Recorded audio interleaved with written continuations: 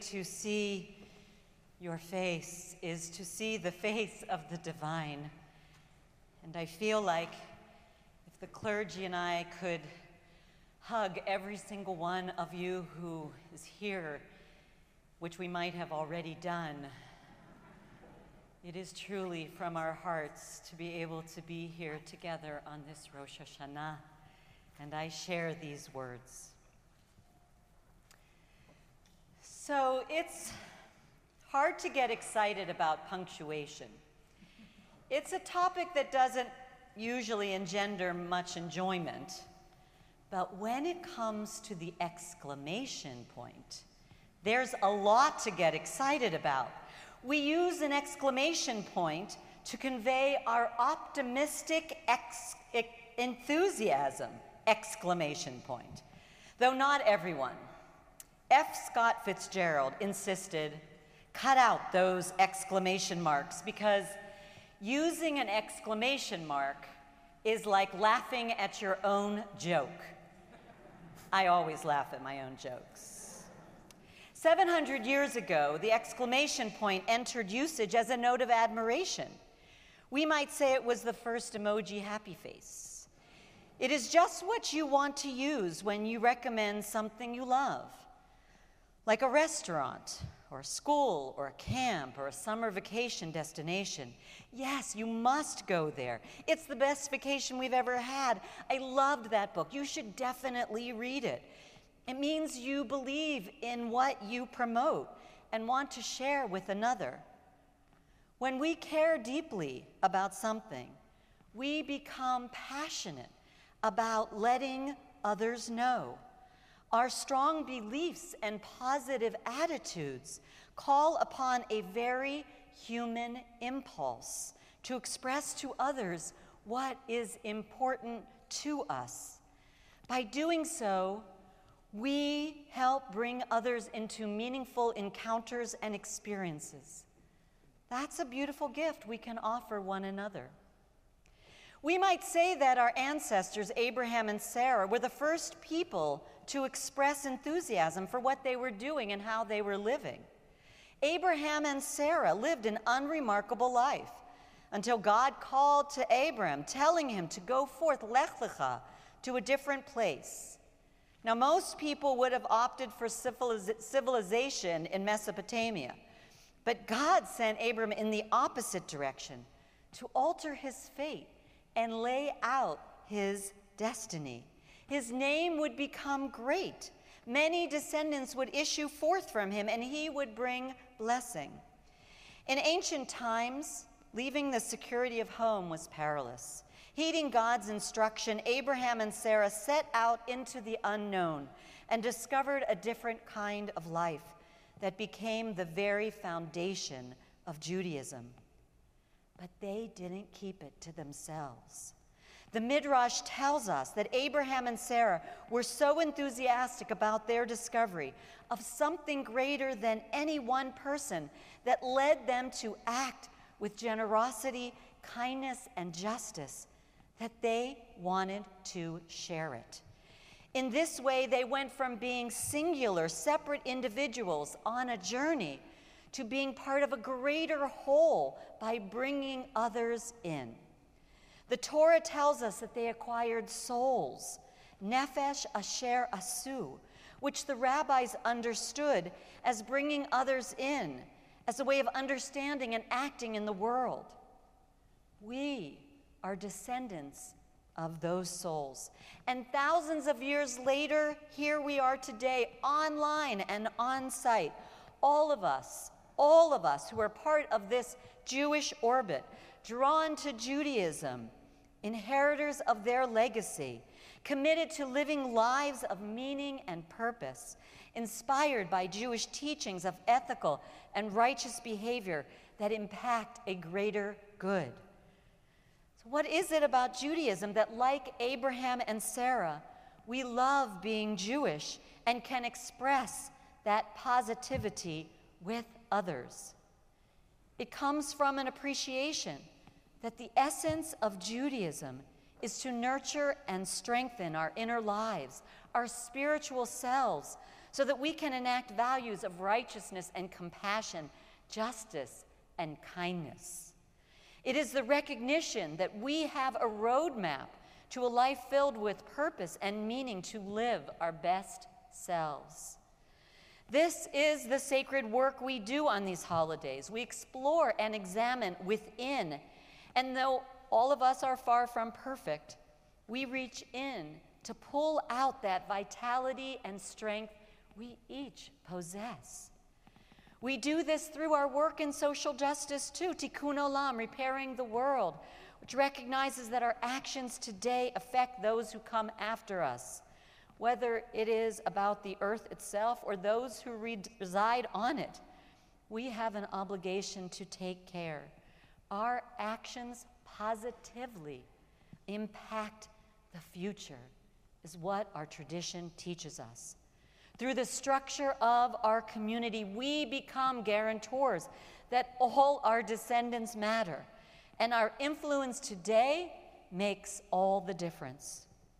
Now, Judaism is one pathway among many, each beautiful in their own way. It is our beloved Jewish pathway we lift up this Rosh Hashanah. Now, you may think, she's a rabbi. She has to love being Jewish. That's her job. This is true. And what is also true, I don't love being Jewish just because I'm a rabbi. I became a rabbi because I love being Jewish. I am here, and we are here, because Judaism is the answer to the questions. How do we find meaning in our own lives? And how might we affect the lives of others? So let's celebrate our religious tradition in ways that inspire us and others to appreciate what we have. It is time to reject whatever gloomy worldview of Judaism and being Jewish we may have. Yes, it's sometimes hard to be a Jew. Hence the Jewish joke about the pessimist who says that things can't get any worse, but the optimist chimes in, sure it can. We have good reason to complain and to worry. The Jewish people have faced nearly insurmountable challenges of exile, expulsion, and extinction. Just when we thought it couldn't get any worse, it actually truly did. And then when things improved for us, in the second half of the 20th century in America, as Jews became acculturated and assimilated and increasingly successful. Surveys predicted our demise not because of persecution, but because of our success. In 1964, Look magazine, and if you know what Look magazine is, or if you read it, then you're dating yourself, published an article entitled "The Vanishing American Jew," citing data that intermarriage could wreak havoc on the Jewish people. 7 years later, Look went bankrupt and ceased publication. The Jewish population has since increased by 30%. So let me say to those who have joined in celebrating Jewish life, because you love someone who is Jewish, you belong and are beloved. You have helped us all to learn to love ourselves. You have taken leadership positions in this congregation. You have led so many classes and in so many ways. You are part of this Jewish orbit, even as you may practice your own religious tradition. So to all of us, data tell us that more people are associating with synagogues and other institutions, finding community and significance in being involved and belonging. More and more we seek out what is positive and worthy in the resources of Jewish tradition. Imprinted forever in our lives are the memories of the last 2+ years. In March 2020, when the world was closing down, yes, I'm looking at you, the Gortz family, whose bat mitzvah was on that day, synagogues were opening up even wider and were serving as the bedrock of community strength. In a time when isolation and separation threatened every aspect of our lives, we were right there. We have heard from many people that Temple Israel in particular saved them from loneliness and despair and created a vibrant venue for life. In those early days, our religious school served as a lifeline for many parents, not to mention the kids, though they may not have appreciated it in the same way. We are not the ever-dying people, but rather the ever-living ones. We have prevailed in times of pandemics, pogroms, and tragedy. Strength and tenacity have coursed through time and space to ensure not just the survival of Judaism and the Jewish people, but a new splendor and dimension thriving in this moment, in this life. As this holiday teaches us, we are nurtured from the inside out. Our minds, our souls, our hearts grow stronger as we connect to one another and help each other. We are also nurtured by the way Judaism marks moments in time with rituals that bridges many of life's transitions from the moment we enter this world until our last breath here on earth, and even after that. Each step along the way, Judaism takes our hand and guides us with meaning. So I ask each of us here tonight to consider what it might mean to share a confident outlook of being Jewish or being Jewish adjacent or being part of the Jewish orbit, not on street corners or handing out pamphlets or traveling to distant countries to imprint a religious tradition on others we do not know. Rather, I ask us to share the positivity that reflects our lived experience as part of this Jewish community, to simply share our enthusiasm. We are the purveyors of optimism, the carriers of a precious legacy that will help secure a brighter future for those who engage in our synagogue and beyond. It is a way for others to know the power and beauty of Judaism. Let's allow our positive experiences of what Judaism has meant to us to lift us up as those who follow in Abraham and Sarah's footsteps. Let's share how Judaism enriches our lives.